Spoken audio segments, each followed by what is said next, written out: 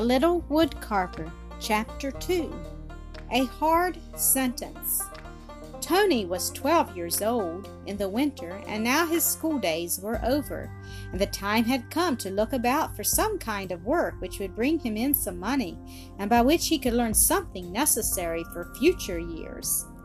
Spring had come, and work had begun in the fields. His mother thought it would be best to ask the proprietor of the Matton farm if he had some light work for Tony, but every time she spoke about it he would say beseechingly, "Oh, Mother, don't do that. Let me be a wood carver." She would have had no objection to this, but knew no way to bring it about, and she had known the farmer up on the Matton farm ever since her husband had worked there, and ever since his death. From time to time he had sent her a little wood or meal. She hoped that he would employ Tony at first for light tasks in the field, so that he would gradually learn to do the heavier work. So on Saturday night, after the day's work was ended, and she sat down with Tony to their scanty supper, she said once more, "Tony, now we must take a decided step. I think it is best for me to go up to the Matton farm today." "Oh, Mother, don't do that," said Tony quite beseechingly.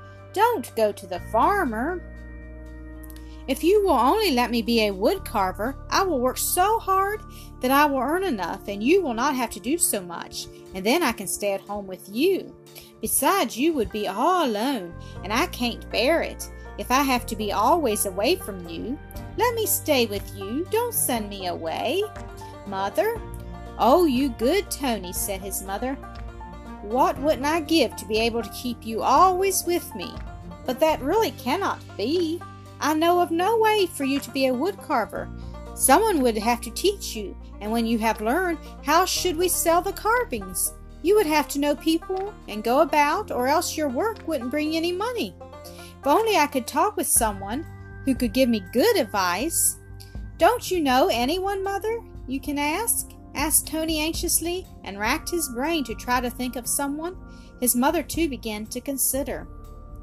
"I think I will go to the pastor, who has already given me advice," said his mother, delighted to have found a way out of the difficulty.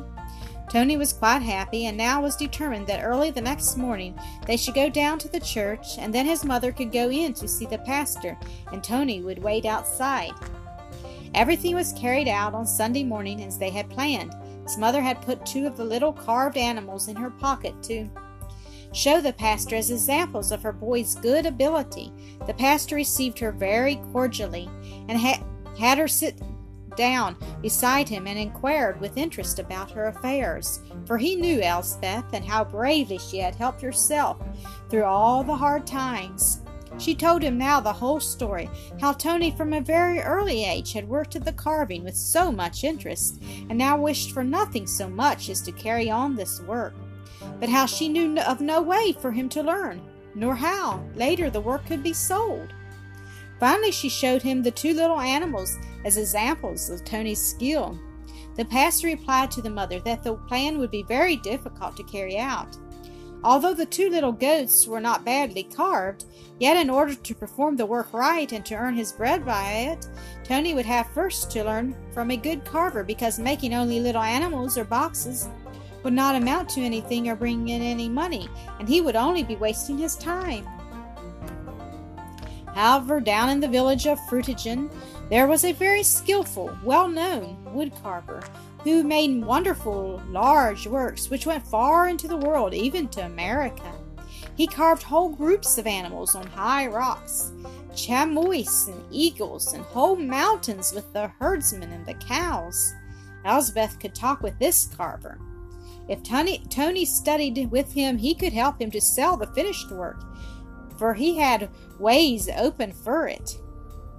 Elsbeth left the pastor with gratitude and new hope in her heart. In front of the house, Tony was waiting in great suspense. She had to tell him at once everything the pastor had said, and when she finally related about the wood carver in Frutigen, Tony suddenly stood still and said, "Then come, Mother, let us go to the place at once." However, his mother had not thought it over. She made many objections, but Tony begged so earnestly that she finally said, "We must go home first and have something to eat, for it is very far away, but we can do that quickly and then start off again right away." So they hurried back to the house, took a little bread and milk, and started on their way again.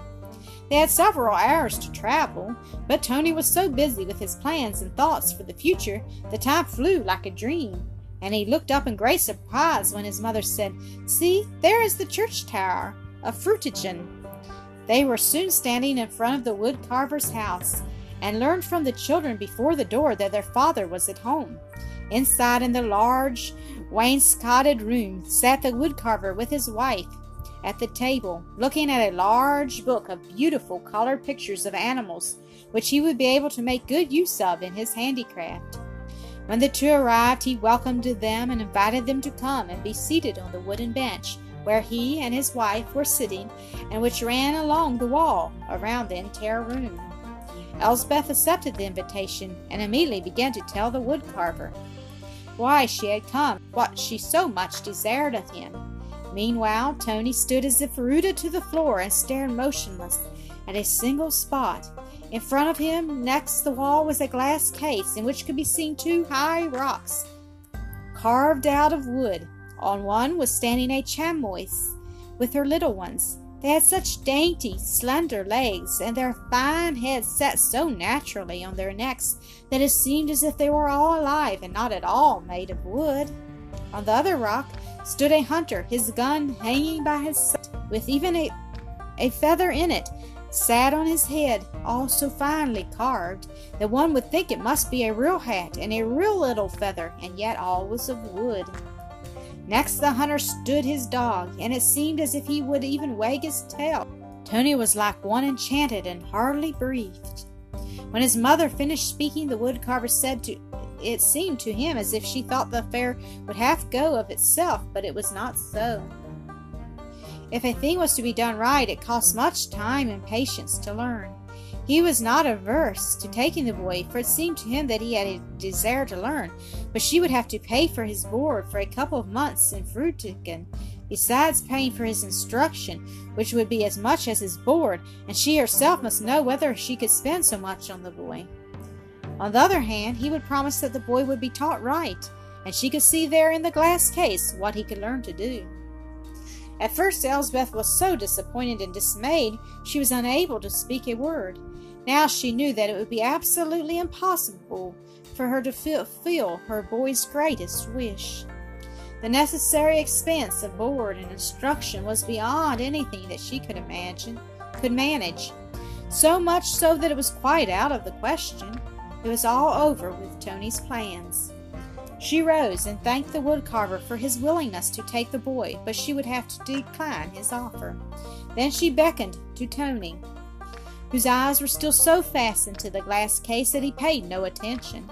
She took him by the hand and led him quietly out of the door. Outside, Tony said, drawing a deep breath, "Did you see what was in the case? Mother, did you see it?" Yes, I saw it, Tony," replied his mother with a sigh. "But did you hear what the woodcarver said?" Tony had heard nothing. All his mind had been directed to one point. "No, I didn't hear anything. When can I go?" he asked longingly. "Oh, it is not possible, Tony, but don't take it so to heart. See, I can't do it, although I would like to so much," declared his mother. "But everything would come to more than I earn in a year, and you know how hard I have to work to manage to make the two ends meet." It was a hard blow for Tony. All his hopes for many years lay destroyed before him, but he knew how his mother worked, how little good she herself had, and how she always tried to give him a little pleasure when she could. He said not a word and silently swallowed his rising tears, but he was very much grieved that all his hopes were over, since for the first time he had seen what wonderful things could be made out of a piece of wood.